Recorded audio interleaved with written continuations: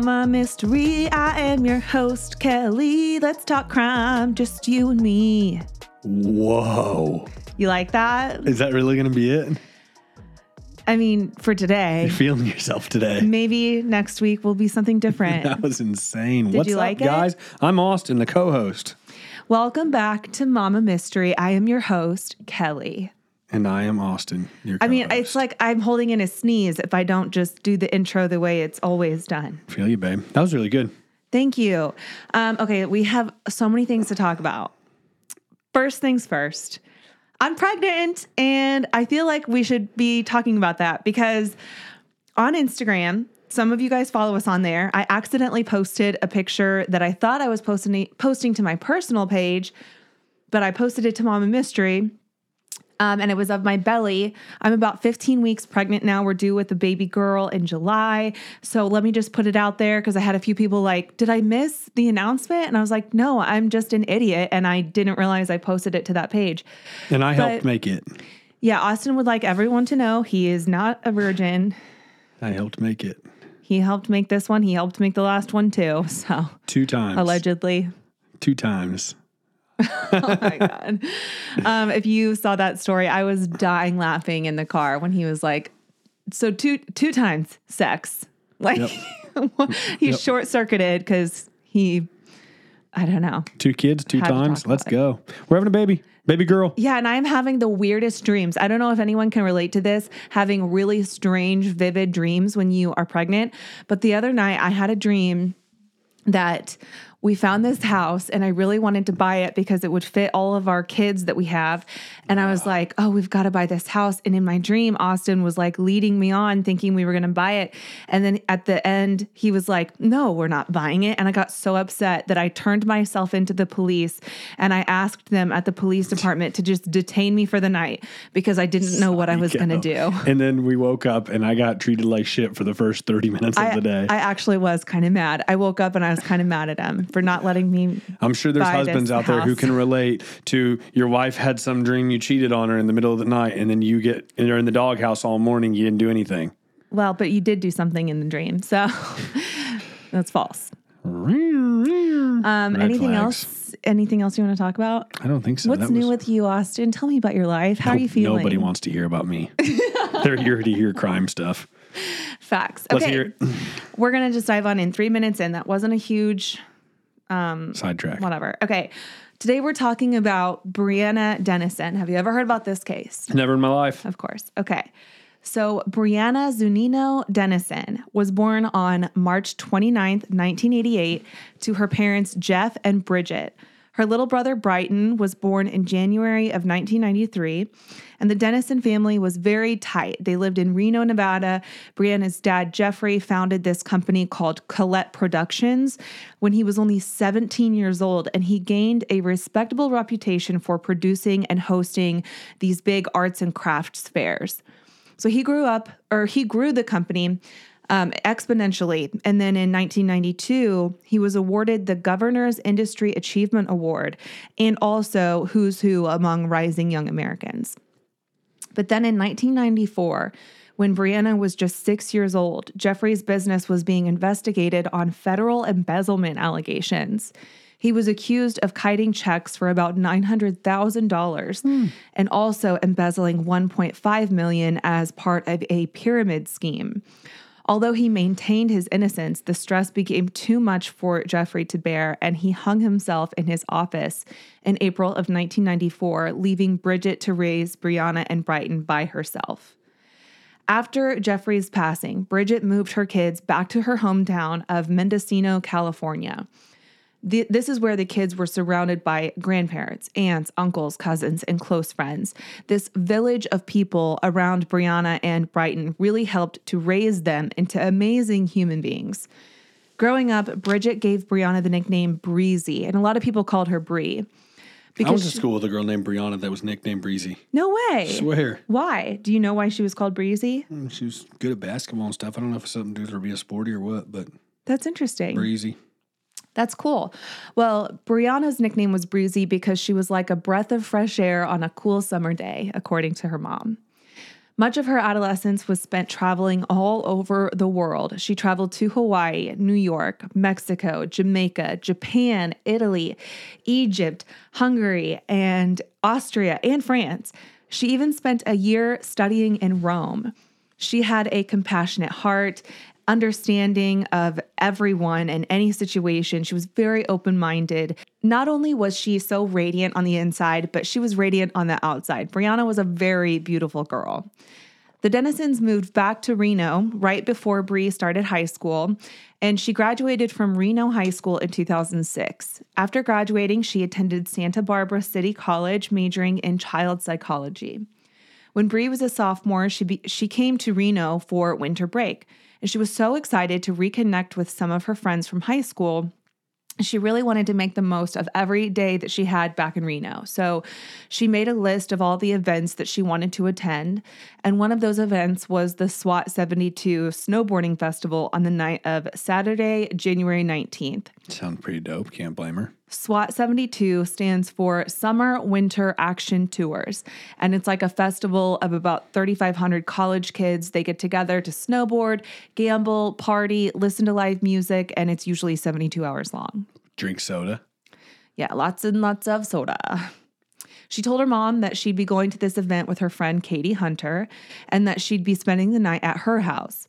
So Katie, Brianna, and one of Katie's roommates, Jessica, went to this festival, and then they went to Mel's Diner inside the Sands Regency Hotel at the end of their night for like a late night, early morning breakfast before they were taken home at about 4 a.m. Jessica went home earlier in the night, so 4 male friends brought Katie and Bree back. Katie gave Bree 2 blankets, a pillow, and a teddy bear to prop up the pillow so Brianna could be comfortable enough to sleep on the couch in the living room. And the couch was facing the glass-paneled front door that they left unlocked. The next morning, when Katie woke up and went into the living room, Bree was not there. And on her pillow, there was a small red stain about the size of a golf ball on the corner of the pillow. Katie assumed maybe Bree moved up to one of the other roommates' bedrooms in the middle of the night because the living room was freezing and one of the roommates wasn't there that night.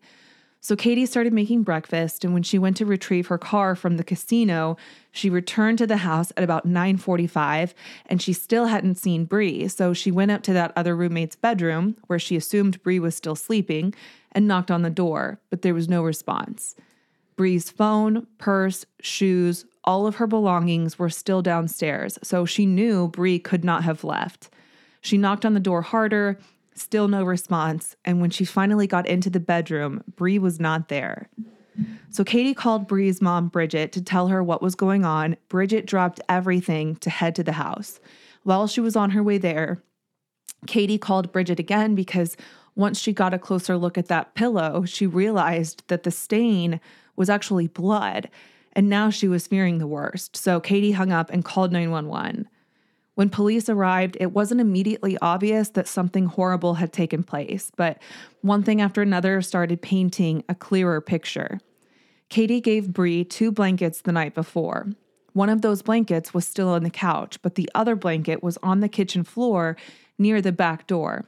And upon closer inspection of the pillow, they found that the blood seemed to be mixed with smeared mascara marks, mucus, and even a bite mark, as if Brianna's face had been pressed hard into the pillow during an attack. Bree was immediately classified as a missing person, and the news of her disappearance spread quickly. The red stain from the pillow was tested and came back as a match to Brianna, so clearly during her abduction, she suffered an injury to either her mouth, throat, or nose. DNA was also collected from the doorknobs of the house that indicated the profile of an unidentified male. So police sought out the 4 men who brought the girls home that night, the driver that brought Jessica home, and also Bree's boyfriend, Cameron.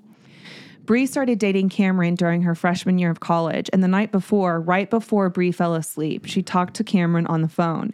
The 2 of them had an argument because he didn't feel comfortable with her going out and partying all night like she had done.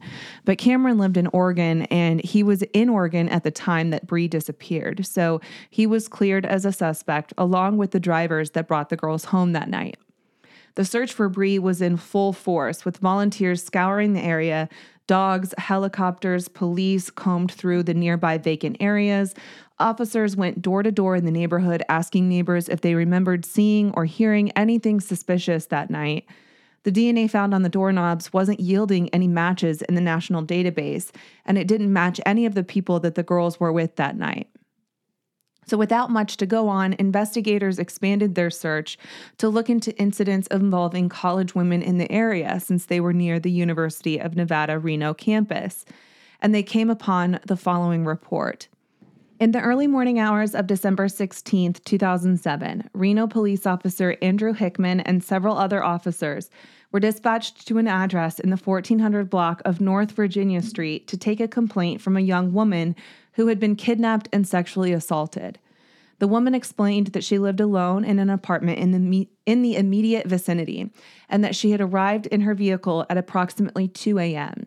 As she got out of her vehicle in the apartment complex's parking lot, she said that she had been physically assaulted by a stranger who knocked her to the ground and attempted to choke her with her right arm. Failing in that effort, he had placed his hand over her nose and mouth, causing her to pass out. He covered her head with a hooded sweatshirt and then took her to a nearby pickup truck and forced her inside.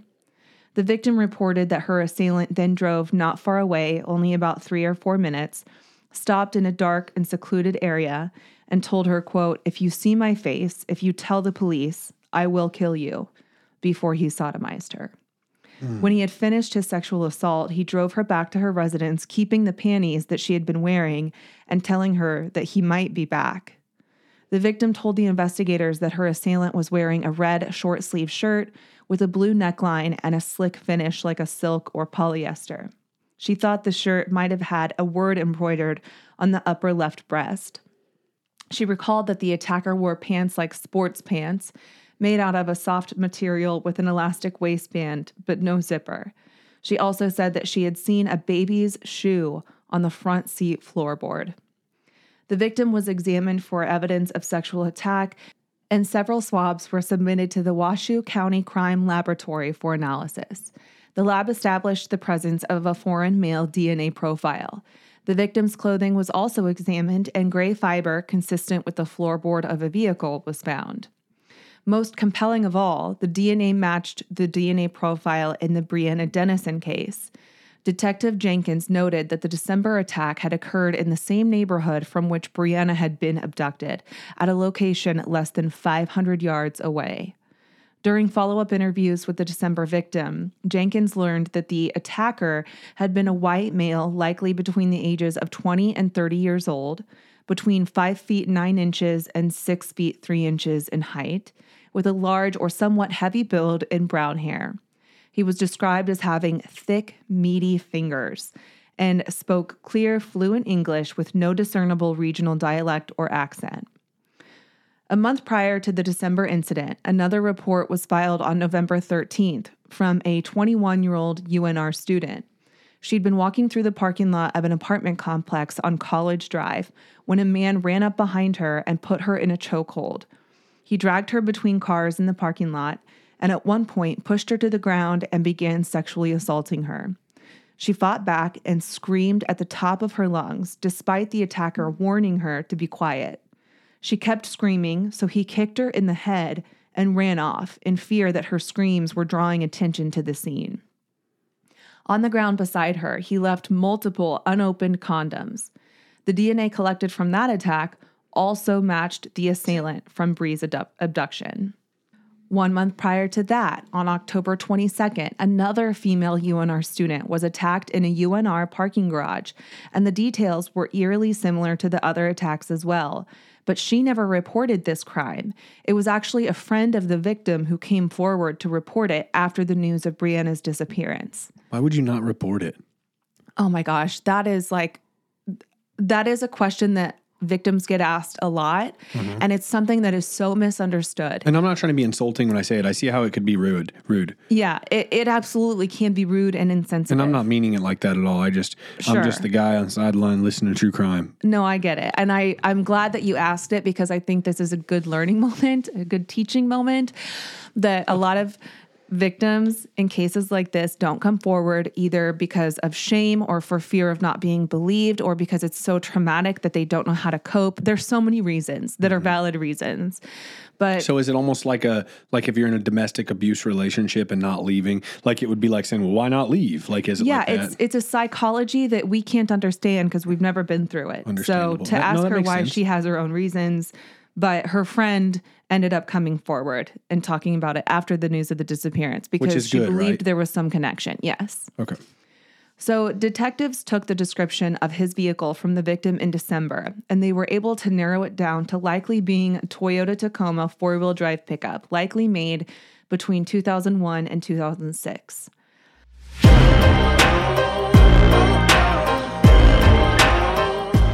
The new year is here, and we are committed to kicking it off right by finding small ways to help us look and feel our best.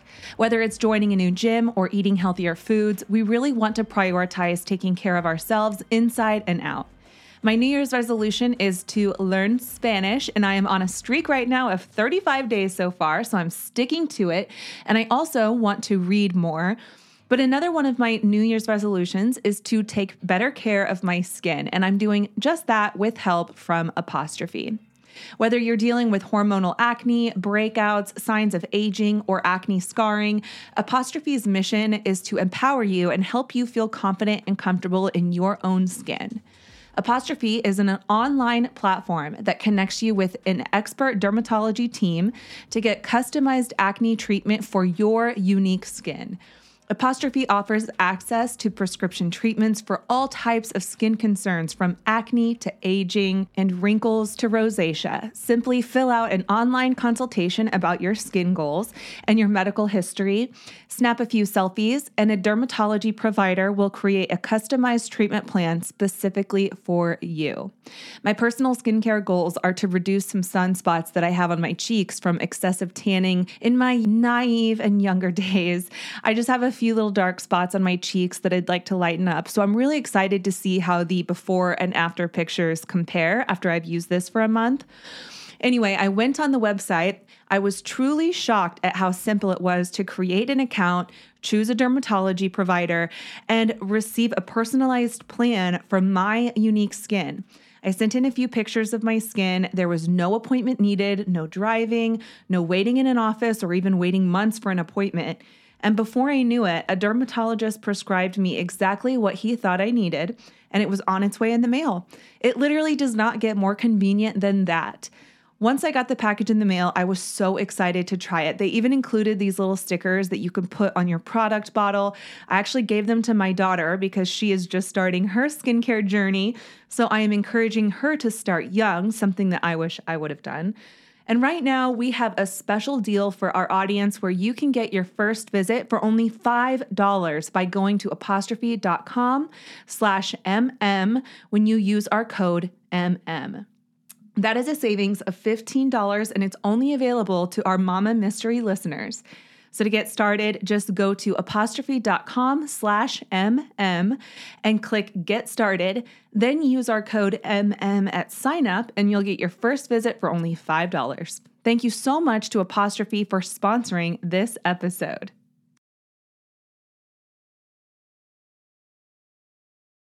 Then on February 15th, 3 weeks after Bree went missing, there was a heartbreaking break in the case. A man named Alberto Jimenez was on his lunch break when he was walking back to work from a local Subway. He decided to cut through a vacant lot as a shortcut when he noticed something bright orange standing out from a discarded pile of tree limbs, or possibly a trashed Christmas tree. And it stood out among the field of sagebrush. The snow had finally begun to melt and revealed what was hiding underneath it. At first, Alberto thought he was looking at a mannequin, but he soon realized that he was looking at the body of a woman. He'd heard about the missing girl, Brianna Denison, but he didn't believe it was her at first, so he ran back to his work to call 911. Police quickly identified the body as being that of Brianna Denison. She was unclothed except for her orange socks. She had an open wound on her right arm, and it was evident that a sexual assault had taken place. She was covered in bruises and had clear marks around her neck. Underneath her knee, detectives found 2 pairs of women's underwear, including a lacy pink thong that was later determined to have been used to strangle Brianna. Swab samples taken from Brianna's body confirmed the presence of sperm, and the DNA was consistent with the sample found at the house and in the other rape cases. But oddly enough, the pink underwear was not Brianna's. It was later determined that they belonged to Katie, the girl who rented the house that Brianna was taken from. But how would the attacker have gotten that pair of underwear? Katie locked her bedroom door that night. So is it possible that this person entered the house prior to the girls getting home? The other pair of underwear was black with the Pink Panther cartoon on the front, and those did not belong to Katie or Brianna. So where did those come from? It was clear that Reno had a serial rapist, now murderer, on the loose, and detectives worked quickly to develop a profile. Thousands of tips poured in from the community, and more than 700 men voluntarily submitted their DNA samples to eliminate themselves as suspects and narrow down the list. The survivors of the attacks the prior year were asked to help develop a composite sketch of the attacker, and this sketch was shared with the community. But spring and summer passed with no substantial leads. That is until November 1st of 2008, when a call came in to the Reno police. An anonymous caller through the TIPS hotline reported that a man named James Bila was acting strangely and fit some of the criteria of the profile that was being shared on this serial rapist. She also said that her friend was the girlfriend of James, and this girlfriend confided in her recently that their young child had found women's underwear in the glove compartment of James's truck and brought them to his mom. On November 6th, Detective Adam... That'd be a problem in itself. Can we just point that out? Oh, for sure. Can you imagine, like, if one of the kids walked in and said, hey, look what I found in Daddy's truck, and it was some pink thong? Mm-hmm. That's a problem. Yes, that in itself is a problem. Now we got a bigger effing problem. So the fact that this girlfriend confided in her friend, maybe she was confiding in her because she thought it was simply that he was cheating on her. Mm-hmm. But this friend started putting more of the pieces together and was like, I think it's actually more than just that. There's also this serial rapist in Reno, and he kind of matches some of the description, and his behavior has been odd as well. Even his boss pointed out that after Brianna was found, he started acting strangely at work, and that is something that they ask the public to be aware of, is that if you, or like if someone you know or are close with starts acting strangely after like a missing person has been found, sometimes they get really anxious and they can't hide it. Mm-hmm. And so that's something that they ask people to look for and report to the TIPS hotline. So that's what this friend was doing. So on November 6th, Detective Adam I'm going to butcher this, Wignansky, we're going to call him Detective Adam, followed up on this tip and called James to ask him some questions. James never asked him what he was investigating. That's a red flag. The next day, Detective Adam met with James, who was a 27-year-old pipe fitter and former Marine who was discharged due to his drug use.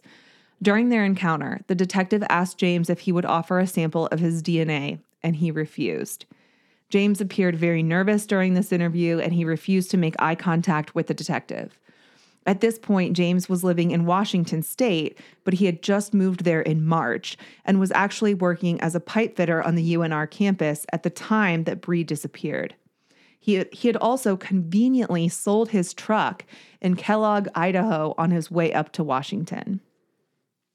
A few days after this initial interview, detectives approached James's girlfriend, Carlene. They'd been together for about 6 years at that point and also admitted that they have a 4-year-old son together. She told detectives that their relationship was tumultuous at times and that she did find women's underwear in his truck, but that he said he stole them from a laundromat in Washington. Stole them? Like red flag after red flag of this dude. Yeah, even weirder.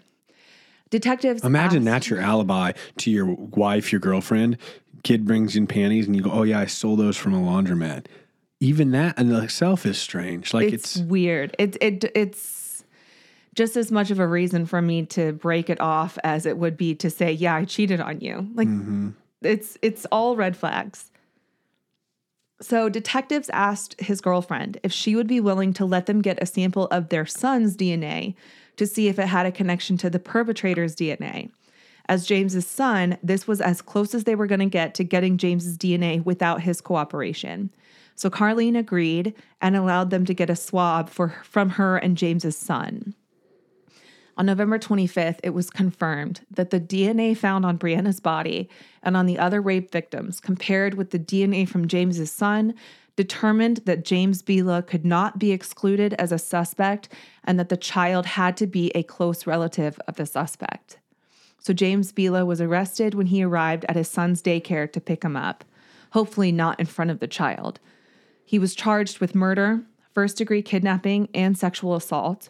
Once they had him in custody, police obtained a court order for James's DNA, and he was required to provide it. And it was, of course, a match. The trial was held in May of 2010. A jury of 8 women and 6 men found James guilty on all counts and sentenced him to the death penalty for the rape and murder of Brianna Denison, as well as the attacks on the other victims. During the penalty phase, the state alleged that the 4 aggravating circumstances, the crimes of which he was convicted, were sufficient enough to warrant the death penalty. His defense argued that James had a rough upbringing, no criminal record, which actually wasn't true because James had been arrested back in 2002 after he threatened the neighbor of his ex-girlfriend with a knife while he was drunk. But they also said that he was a loving and responsible father and a good provider for his family. But the jury decided that those mitigating circumstances did not outweigh the aggravating circumstances, that he was a dangerous person and needed to be put down.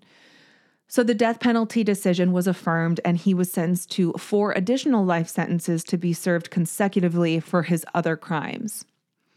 Brianna's law in Nevada was also put into action, which mandates that anyone arrested for a felony has to give up their DNA. The law mandates that felony arrests include a cheek swab upon booking, and then if the arrest is deemed legitimate, the DNA is then cross-referenced to see if that person arrested is connected to any other crimes. But if the arrest is not deemed legitimate, in other words, if no probable cause is found to formally charge the person, then the DNA would be destroyed before any cross-referencing is performed. Exactly 10 years after Brianna's untimely death, her cousin, Caitlin Denison, went missing.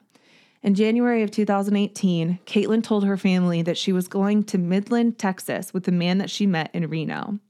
She allegedly boarded a flight to Midland and called her family on January 10th at about 2:30 p.m. to indicate that she was in Midland and she was calling them by using the Wi-Fi at a Walmart there. During this call, she admitted to her family that she was scared for her life, and she has not been heard from since. Oh my gosh, got the goosebumps. That's so freaking scary. So I just think about if that was your daughter or if that was your son and like just all the evil in the world. These episodes are effed. You're doing a great job writing it and saying it. Man, these stories are sad.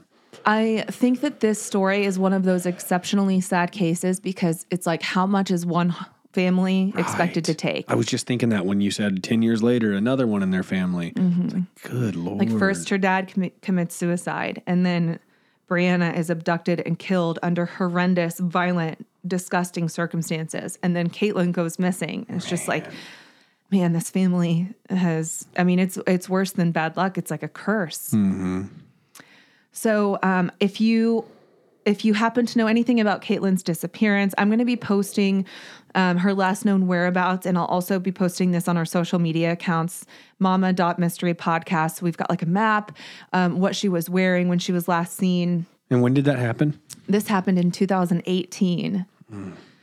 Caitlin's loved ones said in a Facebook post in a group dedicated to finding her, they said, quote, we have also confirmed that Caitlin was seen looking for work at Rick's Cabaret in Midland or Odessa, Texas.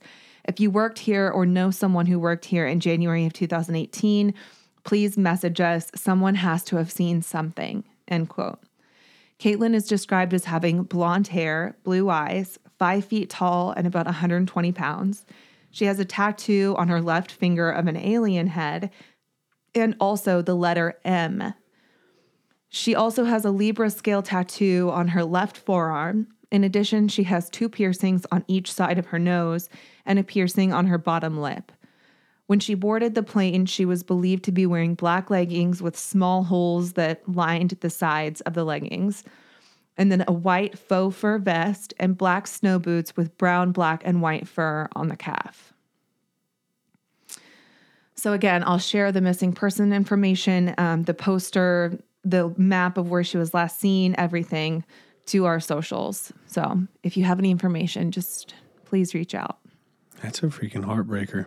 Yeah, it's a very sad case. All right. Anything to add? I got nothing to add on this one. Yeah. Oh, do you want to finish off the intro with what you wrote during this episode? I didn't write it. I went to ChatGPT and it wrote it for me. Oh, nice. I would never have known. You could have just taken credit for it. Yeah. So while I was telling you guys this story, this is what Austin was doing. Hit it. Kelly on the mic, Mama Mystery's the brand. In the world of true crime, she takes a stand. Her podcast echoes like a thrilling symphony, unveiling mysteries with forensic wizardry. Man, I should have said that I wrote this. That'd been crazy. Freaking bars. She's the hostess with the mostest, bringing tales to the light. Every episode gripping like a crime scene at night. Kelly's words, a lyrical investigation. Mama Mystery's podcast, a true revelation. From unsolved cases to the darkest of plots, her storytelling prowess ties all the knots. In the realm of crime, Kelly's the guide. Mama Mystery's podcast, where the truth resides. Wow. Mic drop. Mama Mystery. That was amazing. Out. Bye.